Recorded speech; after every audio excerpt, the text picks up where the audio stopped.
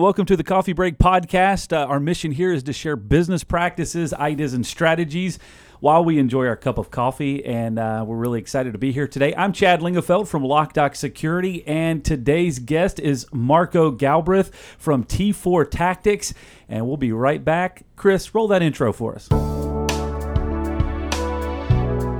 We got so much to say, we got a podcast to make.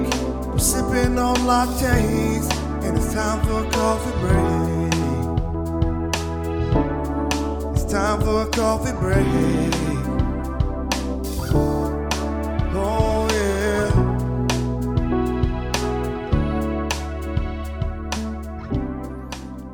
All right, welcome back, folks. I'm glad to have you here today, Marco. Great to be here. So thanks for traveling in. Before we get into a whole lot of stuff, but you traveled all the way down from Lynchburg, Virginia, where you're headquartered out of, to be with us today. That's really exciting. Yes, yeah, very, very excited to be here. I've been listening to your podcast, and I just a lot of great information. Well, I appreciate it. We make up most of it, so Yeah, that's okay. We're going to do that today.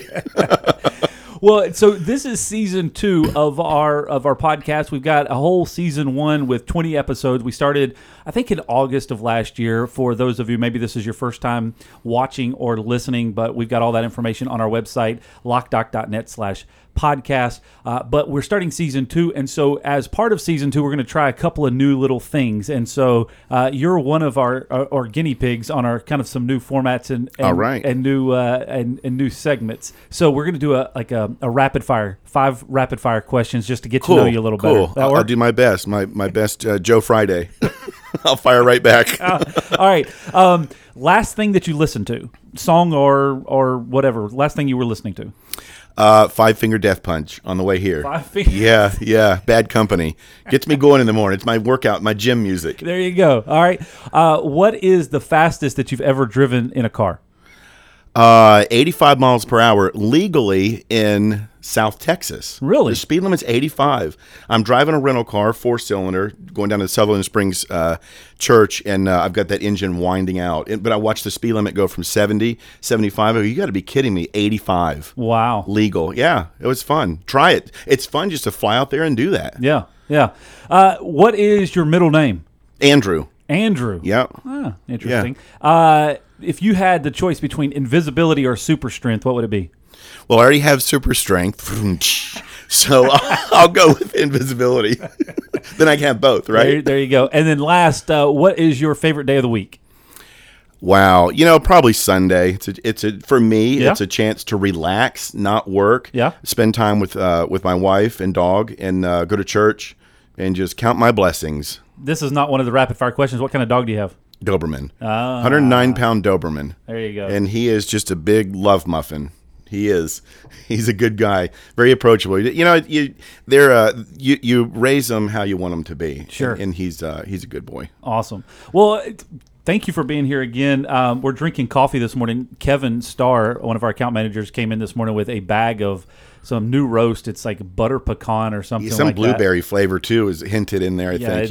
It's full of flavor this Yeah, morning. it is. Good. Well, let's get into the conversation. By way of introduction, I want you to kind of give us a little bit of a 30,000-foot overview of who you are, and then we'll get into kind of how we got to know each other. But just kind of give us a little bit of background on what you've been up to, and how you arrived here. Okay. I retired. I worked in law enforcement in the Daytona Beach area for 22 years. Born and raised there, third-generation native. After retirement, my wife and I wanted to get out of where I worked. She's from Pennsylvania, Philadelphia, and that was too far north for me to move. So Lynchburg, Virginia was a nice area. We like it. Kind of medium ground. A medium, yeah. You get all the seasons. Born and raised in Florida, I never got the chance to experience seasons. It's all hot. Yeah. That's all we get down there.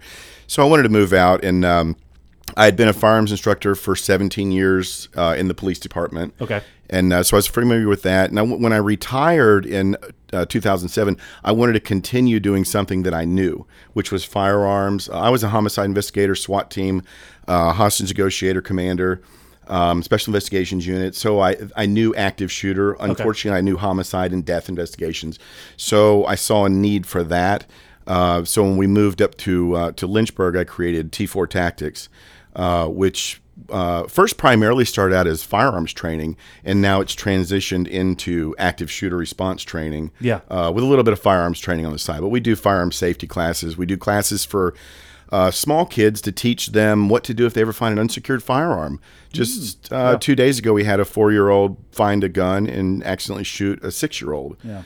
So it happens. So it's more firearm safety. I don't sell any product. I don't sell firearms, ammo. I sell education. Sure, yeah. To keep people safe. That's our number one goal. So it's interesting. I don't know, it's probably a year or so ago now. We have a mutual friend, Steve Bryson from Security Lock and Key up in Lynchburg and Roanoke, Virginia area. Great guy. Well, I mean, it's but I'm saying that because I'm on air and he's probably listening. We'll sure. talk later. Sorry, Steve. He came down. We met. We were chatting about a lot of different stuff, and he said, "Hey, there's this guy that I know, Marco, and you really need to get to know him. He's a really good guy. Got a lot of good information." All right, okay, thanks, Steve. And then I think like a couple of months, maybe it was last summer, I came up to Roanoke for a ballistics glass demonstration. Yes. Yeah. And you were there. Yeah. Shook your hands. Okay, cool. And then just kind of continued conversation happened where it's been really neat to be able to kind of get to know you and to kind of to learn more about what you do, and then kind of start thinking about just on a different level from not necessarily what you do, but the why behind what you're going about doing. And I think that there's a lot of parallels there. So one of the cool things, and it's kind of the heart of the conversation that we want to get into today on collaboration, is talking about how you go about business. And one of the key factors, and we were talking about it this morning before we kind of got in here, was how you got to meet Steve Bryson and how you kind of utilize that in your business and how you both kind of connect together to solve problems for customers. So right. I guess let's talk about that. Let's get back to how did you meet Steve, because that's a mutual connection for us. So I think we should kind of draw that conclusion and then kind of work into how you're utilizing that for your business. Okay. I was in the Bedford Chamber of Commerce building conducting some business, and here's this 8-foot guy that walks up to me who I don't know, and he says, "What are you doing here?" And I'm like, okay, well, my cop personality kicked in, like, well, who are you? And let me see some ID, Yeah.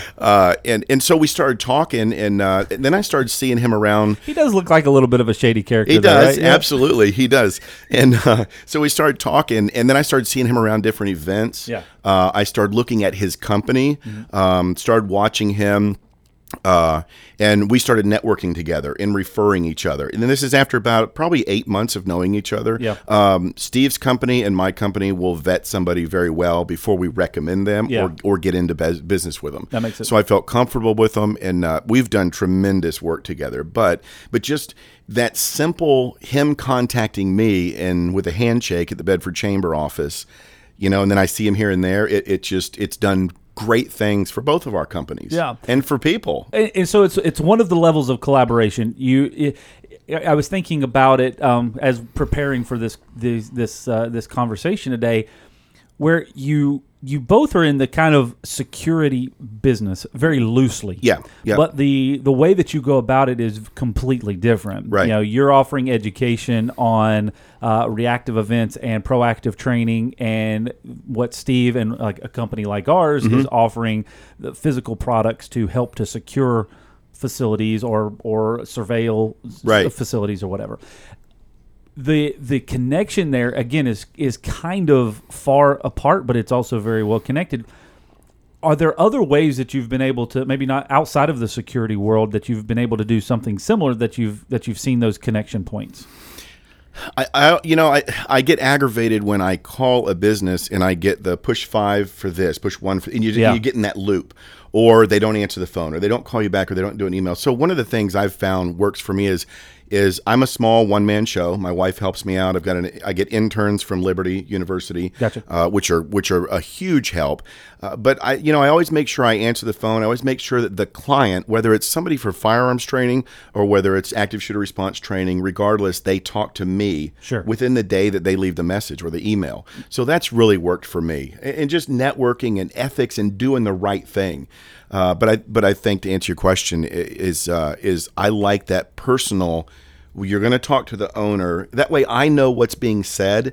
I know what's being put out there, and I can answer their questions. Sure. And for solopreneurs, that's one of those things where like you are your brand. Right. It's something that you have to navigate. Right. But then when you the I guess the other side of that is when you are a solopreneur, we've had a lot of those in the seats. It's you only have exposure to the people that you are directly connected with. Right. So then utilizing collaborative efforts of utilizing the ability to, hey, I know this person, how can we connect better and how can we get to know each other? And not necessarily, because this is, I think, one of the parts of it that gets confusing from time to time is that people are just making connections to use people, right? They're just making connections. Oh, yeah, I've seen that a ton of times. Yeah. It doesn't work. Yeah, so it's got to be like a real organic, Yes.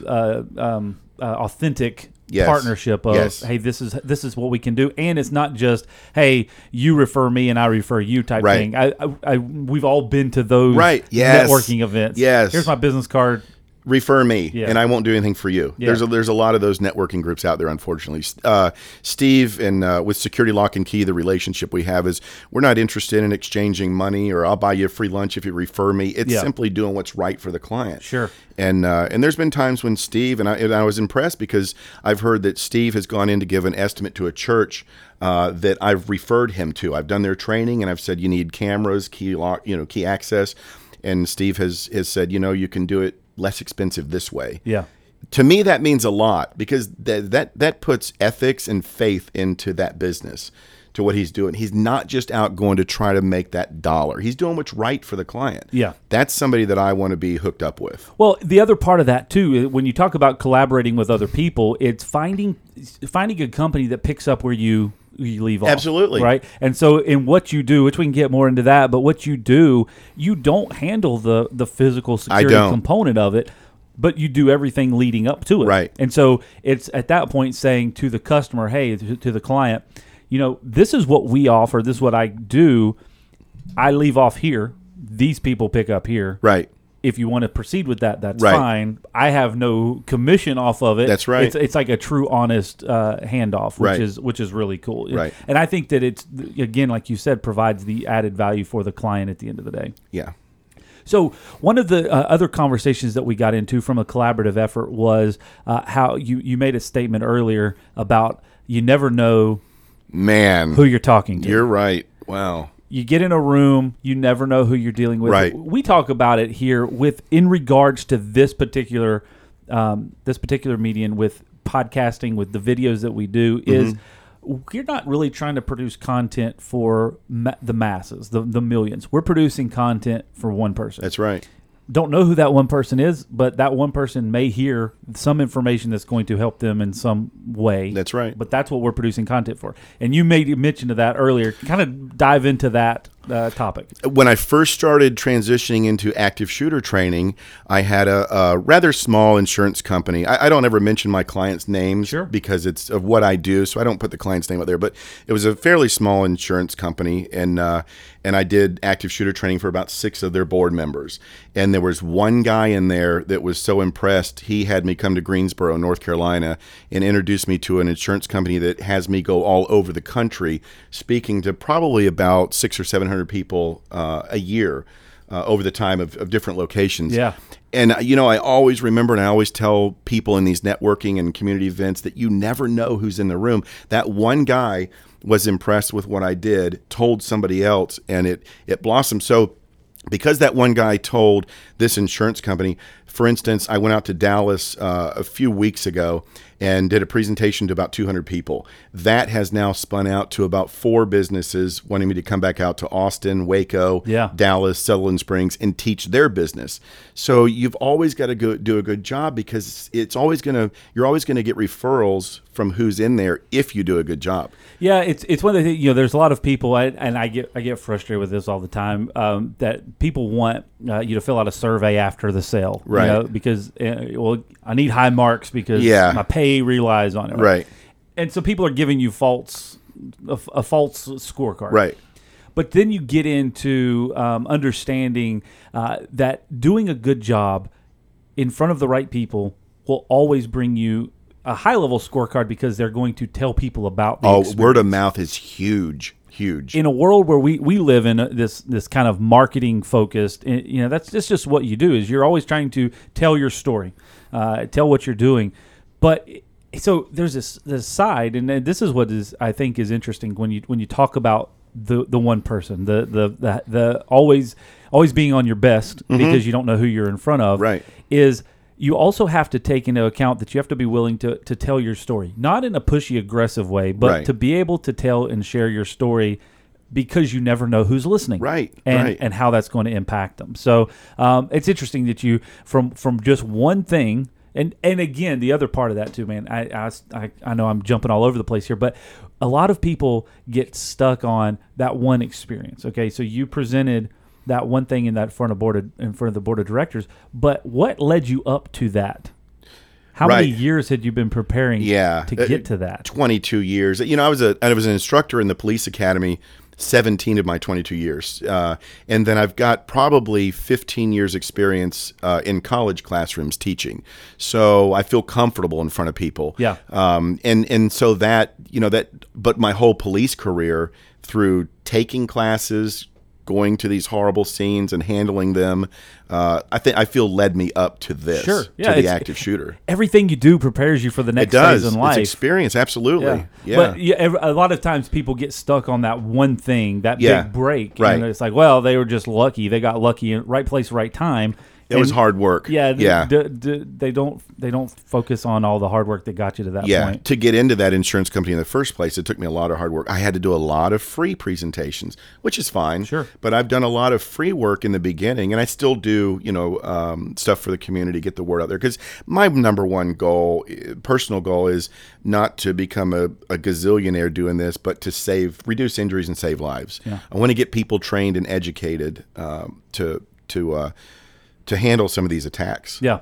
I was listening to a podcast the other day, and they were talking about obviously knowing the why. That's a big theme in small business right now, knowing your why. And this one guy said, he was like, well, I mean, some people's why is to make gobs of money. Yeah. And if that's your why, then that's fine. Yeah. Own it. Right. But if it's not, and you have another focus, then understand what that is and understand how you can make the most of it. Yeah, there's a balance to it. Yeah. I want to get into a little bit of what you do and how you go about it, because I think that's interesting. And then I want to try to flip that over into an analogy from a small business perspective, from preparation. So tell us a little bit about what you do from a active shooter preparedness training, and then we can kind of walk through that process. Okay. So the T4 tactics, people always say, how'd you get the name T4 tactics? It's the top 4 organizational skills you need to survive an attack. Gotcha. And the first one is the most important, threat assessment. If we can, and all these have huge subfolders, but the first threat assessment is if we can recognize a threat and shut it down before it gets inside, we've won. So that's where we lock the doors. We put cameras up. So what you and I do work hand in hand. We have to know how our body's going to react. At 180 beats per minute, we're going to get totally upside down. A lot of people don't realize when we're sitting here and we hear boom, boom, boom. Yeah. How goofy you're going to get. There's a lot of things that happen. Well, just case in point, 30, 40 minutes ago? Yeah. We were sitting in the office over here drinking coffee, and all of a sudden we heard this loud pop. Right. And what happened? We looked up at the screen, and everybody in the office started heading to the back door to go to where that pop happened. To the threat, right? Yeah. A tire blew. Yeah. A tire just exploded in the back. But I'll tell you also, a couple of the guys here went to their phones, their smartphones, and looked at cameras and saw what was going on out there before we rush out there. So that's 1 and 2, and then you have to. The third one is you have to have a plan. You've got to have a plan on what's going to happen. Your plan B in case something happens. And then the fourth one is recovery. You've absolutely got to have. We were talking about an incident that happened to you guys yesterday. You have to have a recovery plan if something happens, because when something happens, you're upside down. Yeah. Who's going to notify next to kin? Who's going to handle the police, fire, and media that are outside? You have to have. I mean, it's the recovery plan is the second attack. If you don't have a good recovery plan, that's going to be your second attack. Is your business is going to go down the tubes because you haven't thought about people who are going to come in and counsel for grief. Yeah. How are we going to return back to work when things have gone terribly wrong? It's interesting. One of the kind of catchphrases that we use around here, we've got it plastered on our walls: prior planning prevents poor performance. Yes. And it's exactly what you're talking about is understanding the whole of the scenario. Right. You've seen it happen. And if I'm not mistaken, you have gone and interviewed people post incident to understand what all of the scenarios that happened, the cause and effect and all that, right? Yep. So you get a better understanding of what that is. So you're assessing a previous event so that you can understand how to prep for it better in the future. And then you're consulting with facilities, school systems, churches, small businesses, everything, large businesses, anybody that has people to say, what is your plan? And one of the things I think you tie into a lot, you talk about a lot is we have plans oftentimes for inclement weather. Talk a little bit about that, how you set that up. We knew that this last hurricane, I can't remember the name of it because we had a couple in a row. This last hurricane that flooded North Carolina. Yeah. We knew a week and a half that it was coming. A week and a half in advance it was coming.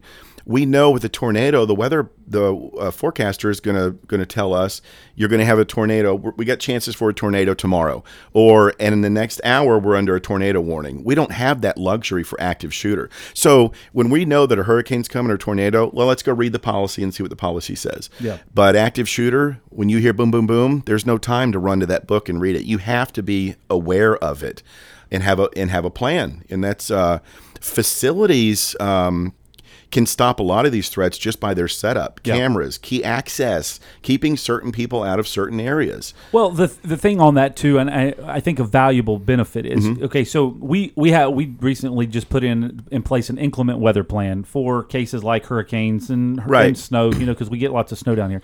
But we had to put a plan in place because we got to the point of growing. We've got 31 people in our organization now. And 5 years ago, when it was 15, well, we could communicate that out a little easier. Right. Years before that, when it was less than 10 of us, we could communicate it real fast, and it was not a big deal. As your organization expands, then it's the way that you're communicating the information. If it's in your head, is one thing, but it is still a reactive measure. So you've put in place an inclement weather plan, or if this happens, this is what we're going to do plan. When it comes to something like active shooter or something outside that realm, even inclement weather, you can kind of pull some pieces of a puzzle together. Right.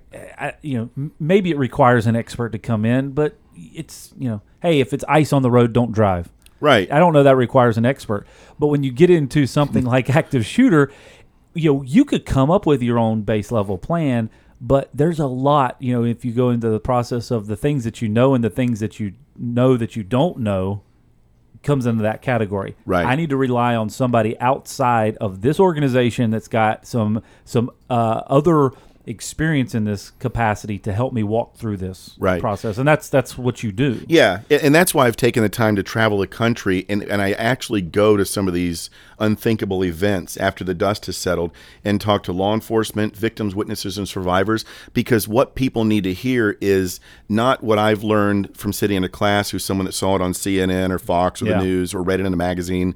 They need to hear what this person says. And I ask them, tell me about how your day started. What was your normal day like? Because nobody thinks it's going to happen to them.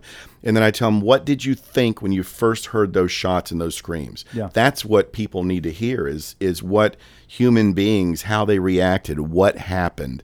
And that's how we're going to beat these things, is to do a debriefing on all these incidents from primary source information and get people trained. But the kind of concept behind it, the structure behind what you do is really can be replicated in all aspects of business preparation. Oh, absolutely, yeah. Because it's assessing what happened, taking practical application and assessing whatever it is your process that you're trying, an inventory process or a sales cycle or whatever. Yeah. Same thing. Right. Assessing it, getting feedback. Yeah. And then practicing. Yep. Right. So you talk about you talk about this implementation and the practice, because the one of the things that I've heard you say that really stuck out is when your heart rate elevates, when you get into that zone of high level adrenaline or panic or whatever, right. What are you going to do? Right. We talk to these people all the time, or you hear people, it's very common. Yeah, I keep my shotgun beside my bed and, my pistol here. And if I hear somebody breaking in my house, this is what I'm going to do. Yeah. Until somebody breaks into right. your house and right. you're like, right. Wake up. You in better the practice it. That's yeah. right. So having a plan for not only that, but for every area of your business and practical application, and then practice. Right. Right. That's right. I think that's a key factor of this whole thing. Is right. You can even have a active shooter plan in place.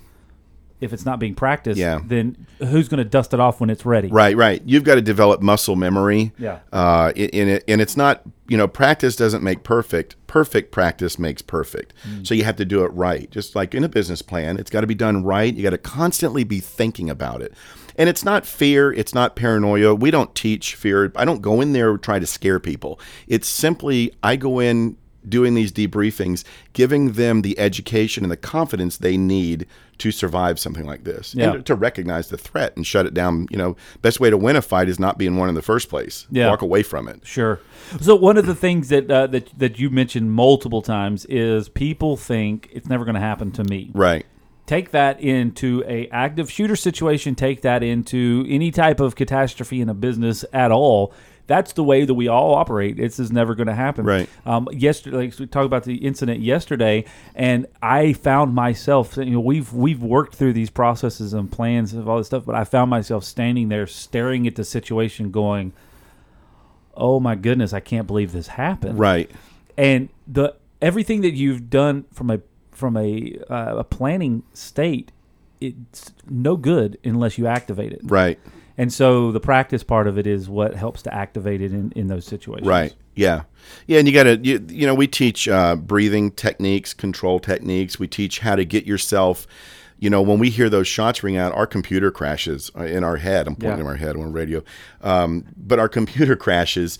And so we teach things that you can do when you get locked down in an area of safety, things you can do to reset your computer so you're thinking normal. Yeah. Because if we stay in panic mode, we're not going to do anything. Yeah. So there's techniques we teach to calm people down and get back on track. I had a conversation the other day talking about decision paralysis, right? Yeah. So you have all these options, the things that you need to do, but you just don't make the action on it. And I can see that happening. It's, again, you take what you do and then specifically to that, but then you apply it to whatever you want. Like you can take it to any scenario, and you go back into that same process of what's the plan, what are the outcomes, what are the results, and then none of it's good until I take the action. Right. So what is that trigger point, and how can we process that to take the action? Right. You've always got to have a plan B. And we're not talking active shooter, scenarios, but even in business, you've got to, I believe you have to have a plan B. If this doesn't work for me, then I'm going to go to this and make that plan A work. Yeah. Yeah. It's constant reassessment. It is tweaking. It is. It's constant tweaking. Yeah. And any plan that one may have, that's one thing that I'm sure that you talk with people about a lot, is you can have a plan in place, but if you're not constantly assessing it, then because things change. Right. Well, we did that 10 years ago. Well, there's a lot that changed. Absolutely. I know in our business, it's every 6 months. I mean, you could reassess a process and could be completely different. Right. Yeah. So that's just part of the thing. So getting back into the collaboration, okay? So you're meeting with people, you're sharing ideas with people, and then you're kind of growing together. What are some of the big takeaways, maybe something for our listeners, our audience, that can say, hey, this is This is a huge benefit. This is something that I learned maybe the hard way, or maybe this is something that I found to be beneficial, referring back to, collaborating with other people or working with other people on those processes that we can all kind of take away. Going back to me answering the phone, and I really try to put a personal touch into this. And this isn't just for my business, but, other businesses. Bring that personal touch in. When I do active shooter facility reviews and come in and suggest locking doors, key access, cameras, safety glass, every single place I go is personal to me. Got it. So it's not one size fits all. It's not a glove. I go in and look at the facility, then I do a presentation based on their facility. Because when I'm talking to the employees and training them, it makes more sense for me to be able to say, how when you walk down that long hallway in the back by production and you take a left to the loading dock, they're understanding what I'm saying. Sure. So for me, if I can bring the audience into letting them know that I've taken a personal ownership of what I'm doing here, I think that draws them in, and I think that works for me. That's been the biggest thing that works for me, is let them know that I'm just not here to change a certificate for money. I'm here to personally train you for your site. But to me, collaborating with businesses, I really think spend a little extra time with the bosses and management and the line staff. I go around and talk to all the line staff, so I'm not just talking to bosses or HR or the environmental safety people. Just kind of understand what everybody's doing. Exactly, everybody. But for me, collaborating, with other businesses as well, has worked for me very well. But that personal approach, I just sometimes you get businesses that come in and say, well, we're doing this. Okay, here you go. We're done. Yeah. And you're like, whoa, what just happened here?